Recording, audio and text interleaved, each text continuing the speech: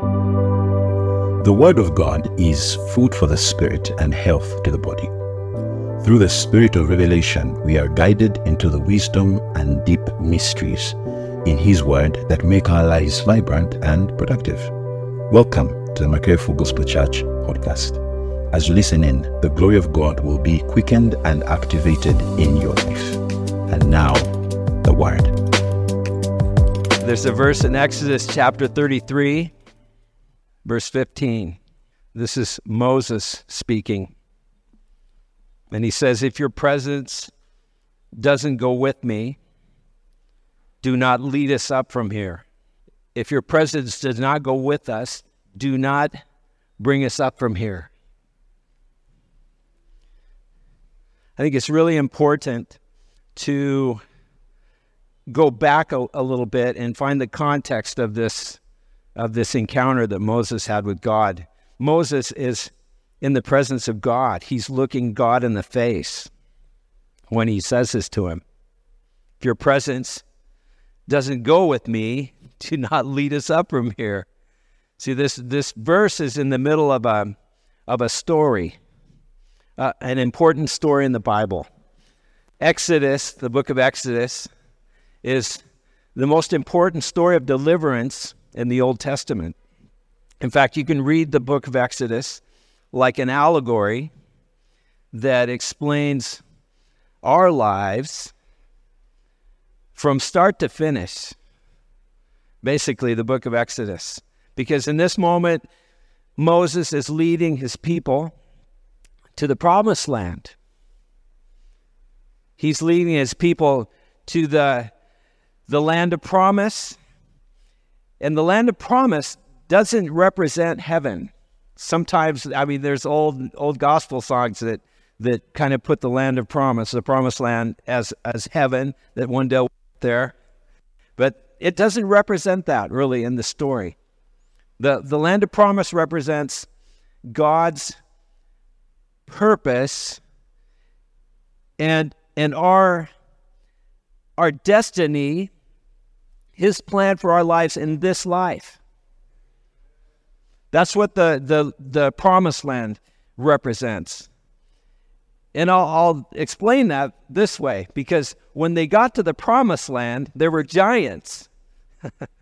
In fact, they didn't want to go in because they realized, I'm going to have to put on my battle gear, and I'm going to have to strap on my sword, and I'm going to have to go to battle to possess this land. And this was God's plan for them.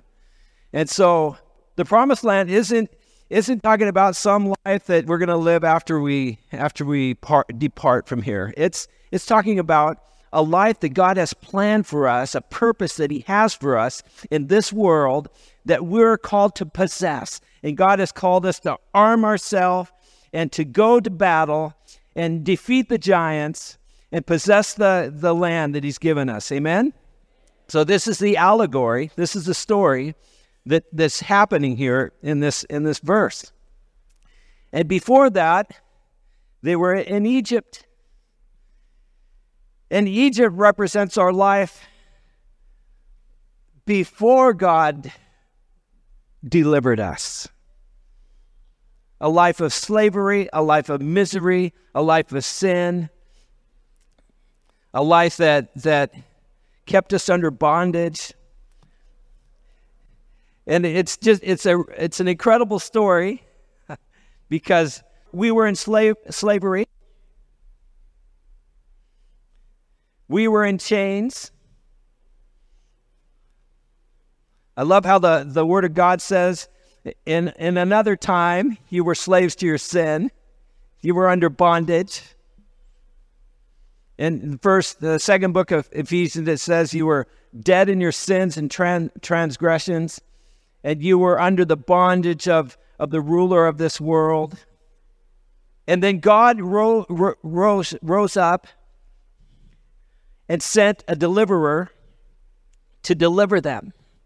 And the great hero of the story is Moses, because Moses represents Jesus. And he sent him to confront the Pharaoh. Pharaoh represents Satan. And Moses went and confronted him. Let my people go. And Pharaoh resisted. And so the great part about this story is God began to humble this man. God began to deal with him, and God began to do miracles. And all the children of Israel saw what God was doing. They saw these great miracles. And what God was doing, he was dealing with this Pharaoh, with this leader. This leader was completely rebellious. He turned his heart against God. He was completely determined to resist. And God said, I'm going to humble you, and I'm going to humble you again. I'm going to humble you again. And at the end, he completely defeated this man. He left Pharaoh with nothing. I love the story. He left him. He completely humiliated him. He left him in the dust. He was so bad that at the end the Pharaoh was saying, "Get out of here. Leave. I don't want to see you anymore. Take whatever you want." So the children of Israel saw all these miracles. In fact, in the Psalms, it goes back to this, and it says, the mighty hand of God and the miracles that were witnessed by these people. The children of God. And Moses led them out. And probably the biggest miracle was as they left, and they got to the sea, and they realized they can't cross. And then they realized that Pharaoh's armies are coming after them, that he had changed his mind, and God was going to do one more miracle. God was going to crush this leader, this Pharaoh. God was going to crush him, because in that moment, the sea is before them. There's an unstoppable a barrier. And God opened the sea, and then he put himself between his people and the armies of Pharaoh. God himself was there. And we know the story because God destroyed the army of Pharaoh.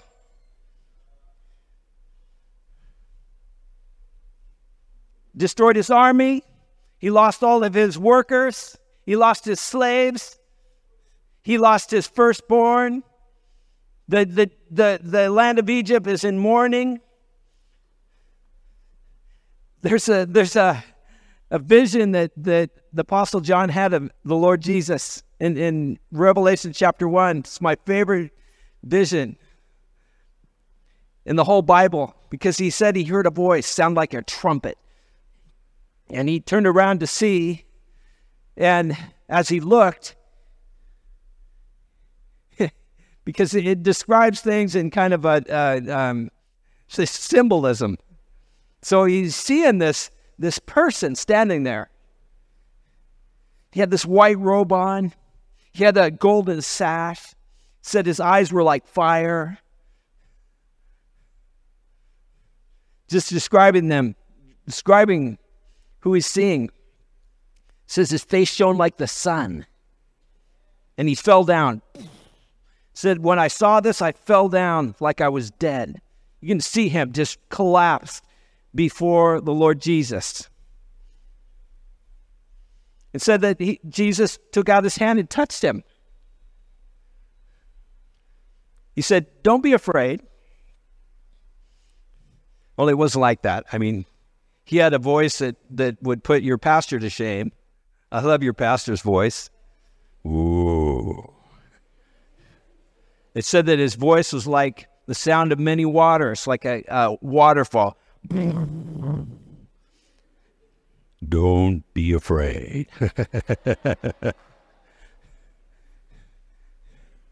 I'm the first and the last. He said, I was dead, but now I'm alive forevermore. And I have the keys. So when God crushed Pharaoh, when they went out, he was completely defeated. Amen? And so God leads them to his mountain. Moses is called up to the mountain, and Moses goes up. And you gotta remember this story, because they had just witnessed incredible miracles. They had just witnessed all these acts of God. Amazing deliverance. And when Moses went up to the mountain, he was there for a while. And these people began to complain. His people began to murmur. And God is just, I was like, what's going on? They begin to complain. Moses is on the mountain. He's having his encounter with God. God is speaking to Moses. The chapter before 33 that this verse is in tells the story that Moses is on the mountain. God gives him the law. He begins to walk down the mountain, and he hears a party going on. And he gets down there, and to his horror, they had turned their back on God. We're talking about the whole body of people. They've made an idol. They're now dancing before this idol. And Moses throws the tablets of the law down. He is angry. He comes out, and he's angry because he knows that these people have just witnessed the most mighty acts that human beings will probably ever witness. And God is showing his faithfulness, and God is showing his power, and God is showing his love for them. And they've been delivered. And immediately they betray him. They betrayed God. He goes up to his brother Aaron. What have you done? What has happened?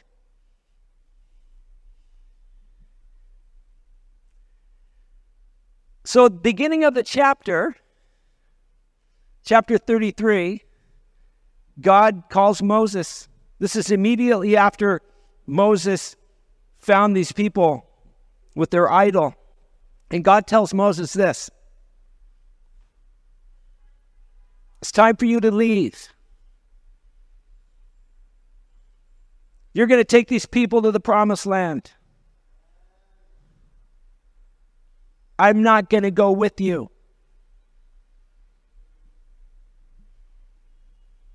If I go with you, I'm going to kill them. Because I'm angry at them. Can you imagine God is angry with them? God is furious with them. I can't go with you. But I've got a good plan.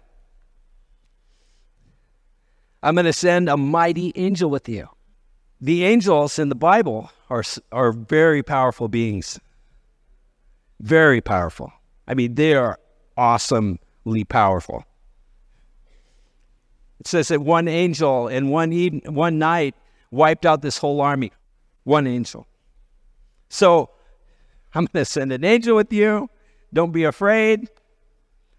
This angel will wipe out the people before you as you go into the land. The Amorites, the Moabites, the Hittites, the Jebusites. He'll wipe them out. You'll be able to go in because this angel's with you. Yeah. And I want to say this because it sounds like a pretty good deal. Can you imagine him in his ministry? And as he walks around in his ministry here in Kampala, and whenever he needs a sign or a miracle, and the angel, he'd be the most famous pastor in Kampala. Absolutely. He'd have the biggest church in the city. You see, I think this was a test for Moses. This was a test. Because Moses could have said, okay, well, we'll do it. Because what God was doing was expelling them. He was saying, it's time to leave. He was telling his people, if I stay with you, if this happens again, I don't know if I can stop myself from just wiping you out. And then what happens here in the story is that Moses, when he heard these words from God, it said the whole congregation, the whole people just went into mourning because they heard these words, I'm not going to be with you. And they realized something. And Moses went to his tent, which was outside of the camp. It says when Moses would go to the tent and go in, the cloud of God would come down, and all the people would stand in their tent watching as Moses conversed with God. And that's the story. That's where this verse starts. That's where the story starts. They're there, and Moses tells God this, I thought you were my friend. You said how we were friends. You said that these were your people.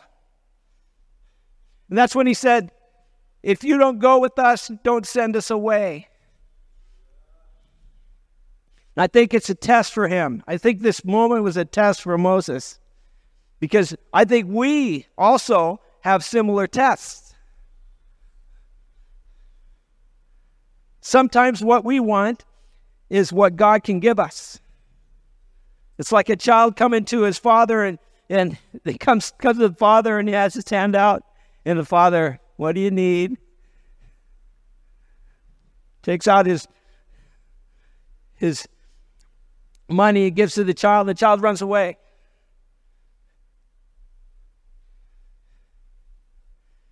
And if it happens over and over again, pretty soon the dad is going,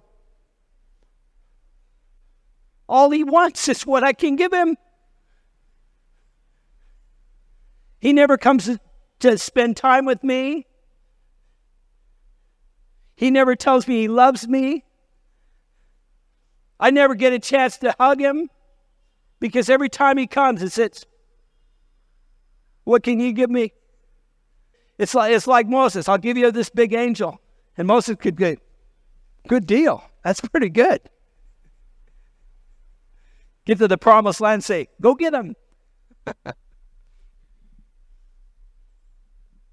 There's a story in the Bible that Jesus told.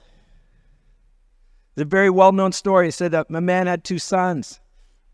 And the younger son told him, give me. I want your stuff. I don't want you so much. But I'm demanding what you have that belongs to me. And so it says the story that the father had to sell like half of his possessions to give the son his stuff. Because what the son is saying is, I can do it without you. I don't really want to be with you. I want your stuff. I want what you can give me. I want your blessings. But you not so much. In fact, I'm tired of living under your rules. I'm tired of serving you. I'm going to do it on my own. I can do it on my own. I think I can. You'll see that I can. And so he leaves his father heartbroken. His father is heartbroken. He's going, I don't know what happened. My son doesn't love me. And his son goes away. And we know the story. Because if we live this way, if we don't realize that the Father is the blessing, amen? The Father is the blessing, not his stuff. It will leave us empty. It will leave us frustrated. It will leave us in the dirt. Sooner or later, we will come to realize that I have nothing. I have nothing because I left him. I left my Father. We often come to God like this. We come with this handout. Oftentimes our prayers are, oh Lord, I need this, I need that. Help me here.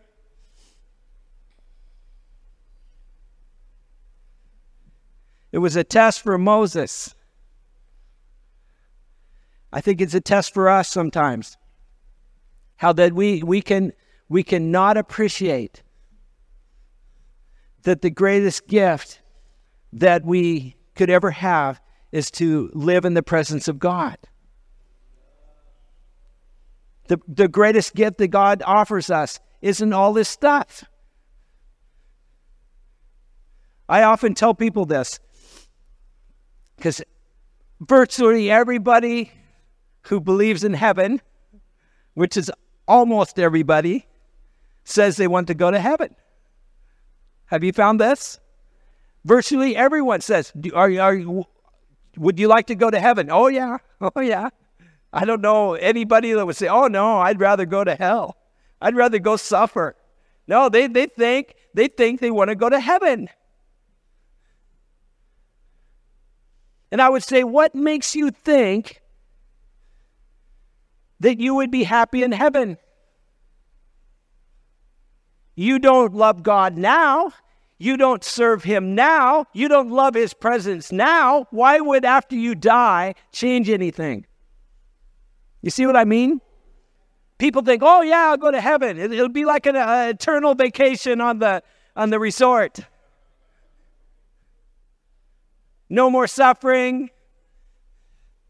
But they miss the most important part of it. That's why I just love this worship today. I just love this worship. Because I was just like transported to the time when we're going to be in God's presence directly in heaven. And the hairs start going up on the back of my head that aren't there. But it's trying to. I can feel it, you know. Good. I can taste it. And we should be able to just long for it, for that day when we're going to be in his presence. And when we start shouting, Jesus, Jesus, Jesus. Oh, man. Because we get a taste of it right now. And we can go to Jesus. We can go to God and we can say, oh, Lord, I don't want your stuff. I want you. I want to be with you. Don't send me away.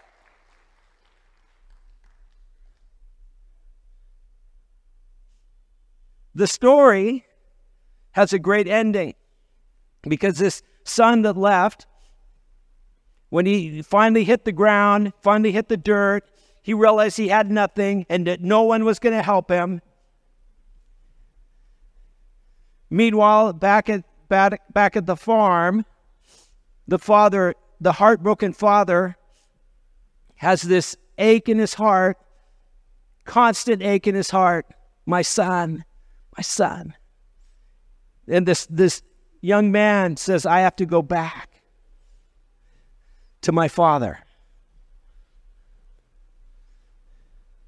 And so he begins his journey back to the father. And he's rehearsing in his mind what he's going to say. Because he realizes that he has totally betrayed his father. He realizes that he's brought shame on his family. He realizes his actions have been that of a person that doesn't deserve to be forgiven. He comes back. He's on his journey back. His clothes are rags. He's barefoot because his shoes have worn out. He's a skeleton because he hasn't eaten for a long time. He comes back and throws himself at his father's feet. And he's rehearsed these words. I want to come back.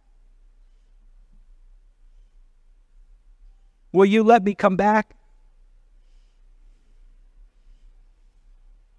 I know I can't be your son, but can you make me one of your slaves? I'm willing to be your slave. I'm willing to serve you.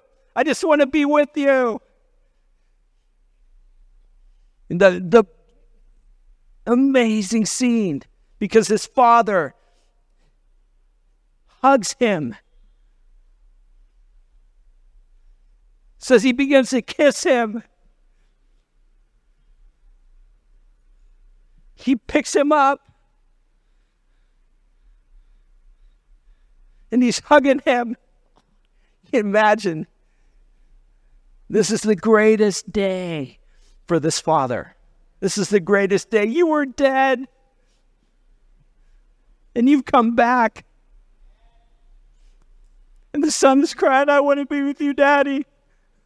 He's crying and he's hugging him and they're kissing each other. And that's when the father did an amazing thing. He said, you're not my slave. You're my son. You're my son. God doesn't treat us like slaves. He won't have slaves. God won't have slaves. We're his sons. We're his daughters. Amen? Put shoes on his feet. He clothed him. He took off his ring and put it on his finger. And he said, we're going to have a party. Invited the whole town because his son came back. Amen? He learned his lesson. Really important for us.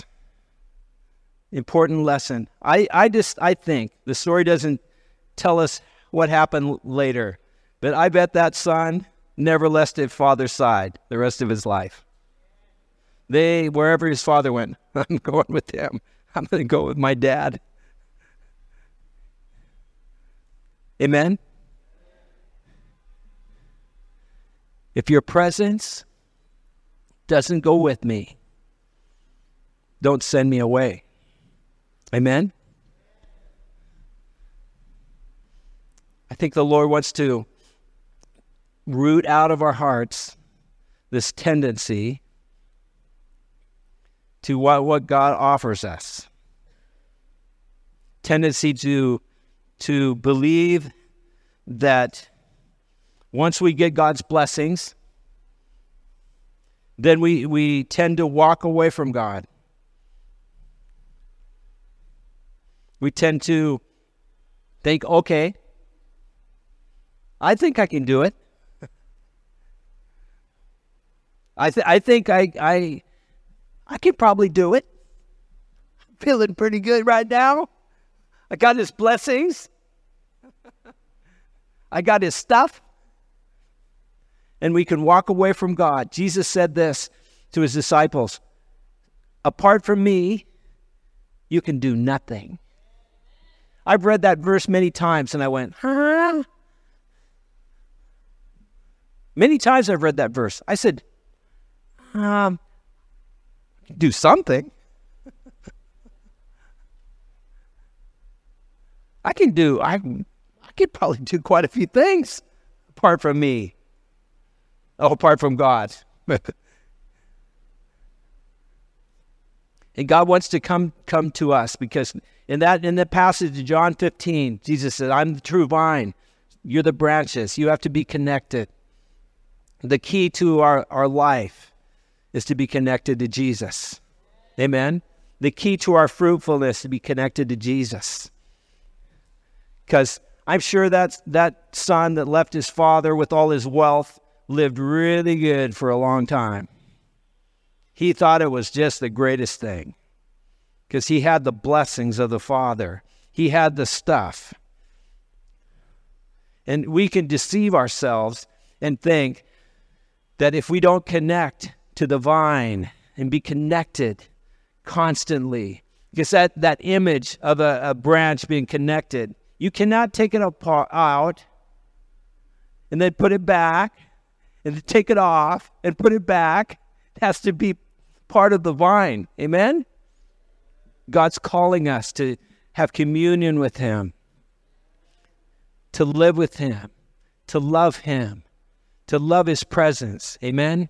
Amen? And say, I'll never leave you.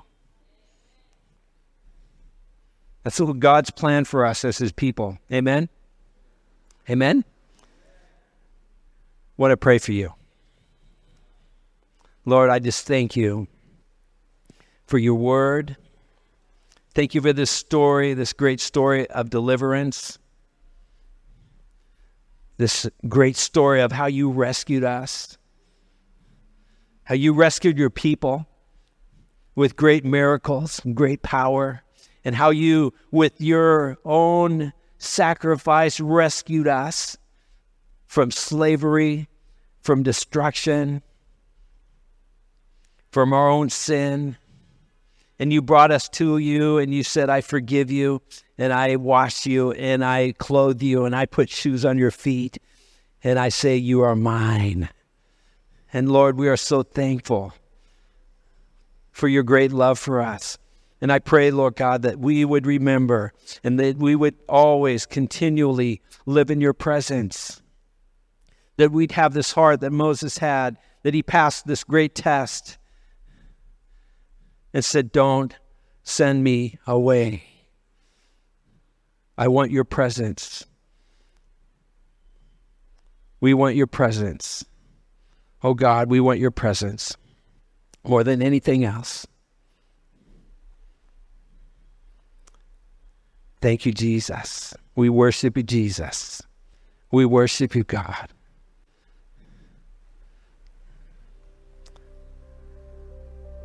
How many say amen? Amen. Thank you for listening. We hope that you've been strengthened with His might and fortified by the Word of God. Please make sure to like, follow, and subscribe to our Facebook, Twitter, Instagram, and YouTube pages at Full Gospel Mark. Goodbye.